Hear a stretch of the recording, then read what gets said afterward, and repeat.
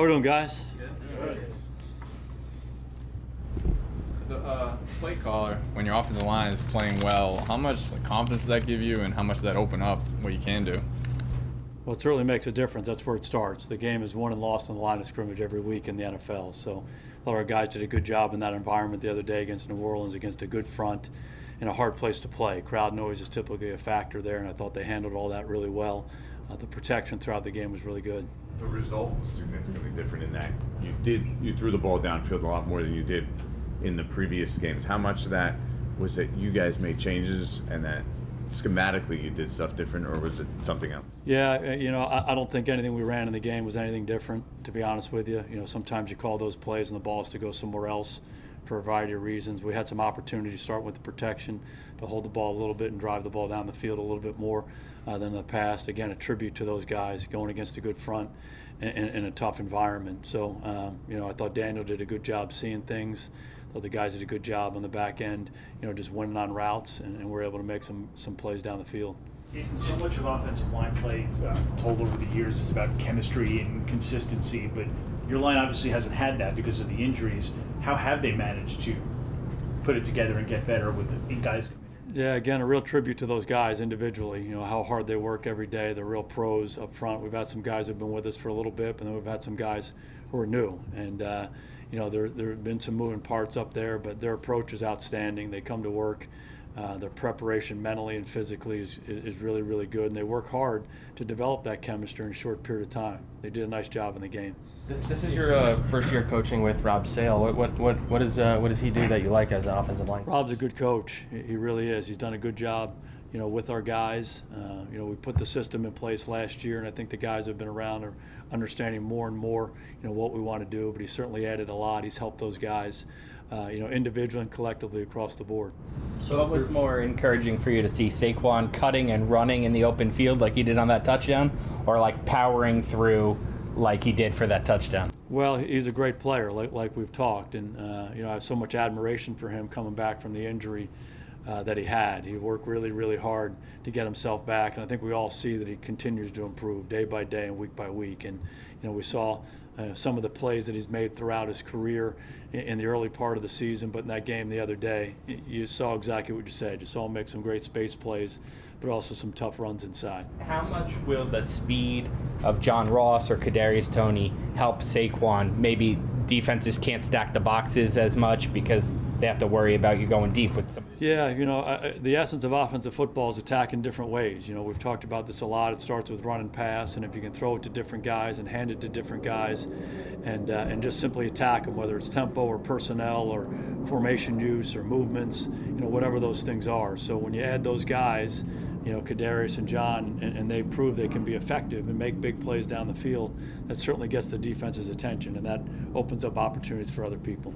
Jason, for the most part, Daniel has played pretty well this year. So where in particular have you seen the most progress from him since last year? Yeah, I just think he's made progress, over the last year and a half that we've been with him. And, it starts with playing winning football. You have to take care of the ball.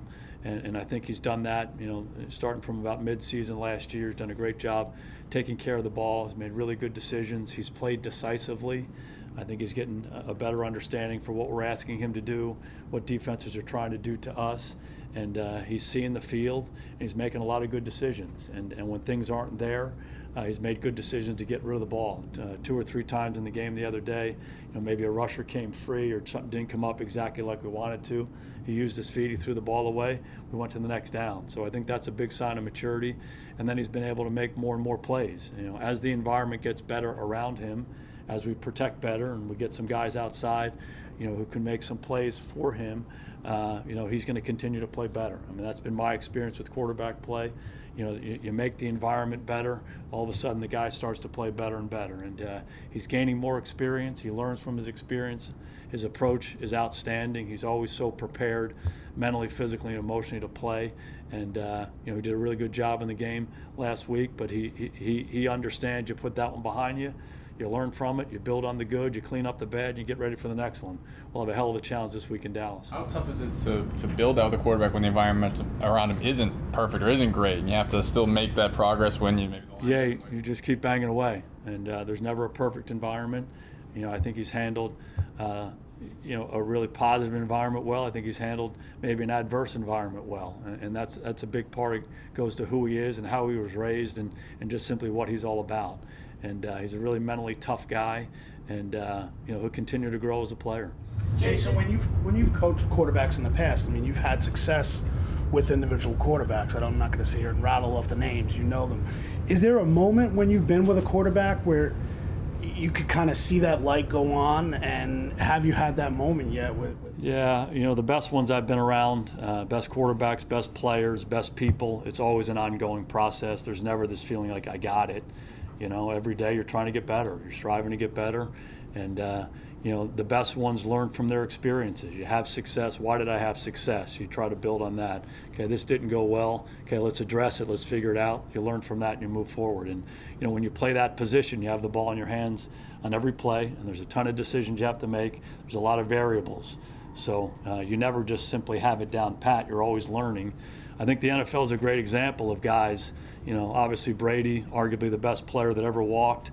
He's in his 40s playing. If you think about guys like Breeze and Rivers and all these guys, Aaron Rodgers, in their late 30s into their 40s, continuing to grow and get better.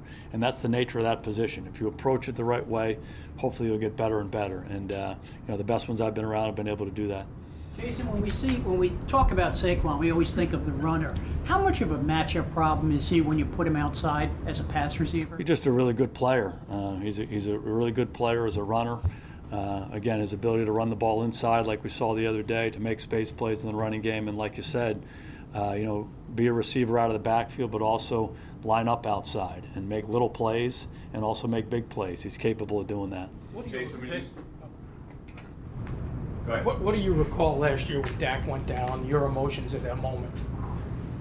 Oh, it was a really tough moment for me, and really for anybody who's been around him. Dak's a special guy. I have a great relationship with him, a great friendship with him, and he's someone who's made my life significantly better. And when you see a guy like that who you're competing against go down, and you know it's a serious injury, you know, the human side of everybody comes out. And, you know, no one wants to see injuries in this game. Nobody wants to see injuries to people they love and care about. And so that was not an easy moment for me or for anybody who was close to him. But he doesn't surprise me one bit in how he responded to it. You know, immediately in the aftermath, what he needed to do to get on the road back to recovering, and then what he's done since to come back and play as well as he has. So he's a special guy. He's made my life way better. You go back to play Dallas, it sort of serves as a reminder. You were a head coach in this league for you know, a long time. Do you still have aspirations to be a head coach? And if so, what do you think you need to Yeah, I'm just pretty focused on what we're doing here. I'm focused on our Thursday practice here with the New York Football Giants. Jason, We'll take two more. what was the adjustment like for you going from being a head coach of $1 billion organization to offensive coordinator, running an offense, calling the plays again, and developing quarterbacks? Yeah, I'm not really focused so much on that. I mean, it was a great opportunity to come here with the Giants and work in this organization, you know, with the coaches that we have here and also with the players. So excited about this opportunity and what we're trying to do with this team. You know, we're trying to rebuild this team. We're trying to get better every day, so that's really where my attention is. I was just curious, like, how different your day-to-day is. Like, you don't have to put out every fire in the building and, like, all, you know, stuff like that. Yeah, there's certainly differences from being a head coach and offensive coordinator. Yeah, dating back to last year, you guys have run that play with the end around to Evan Ingram a few times. What is it you like about that play in particular, and him as like the guy that's running it?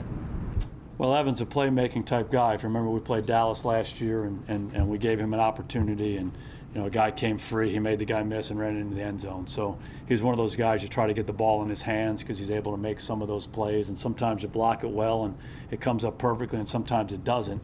But typically you get a pretty good result. So you want to give those guys opportunities.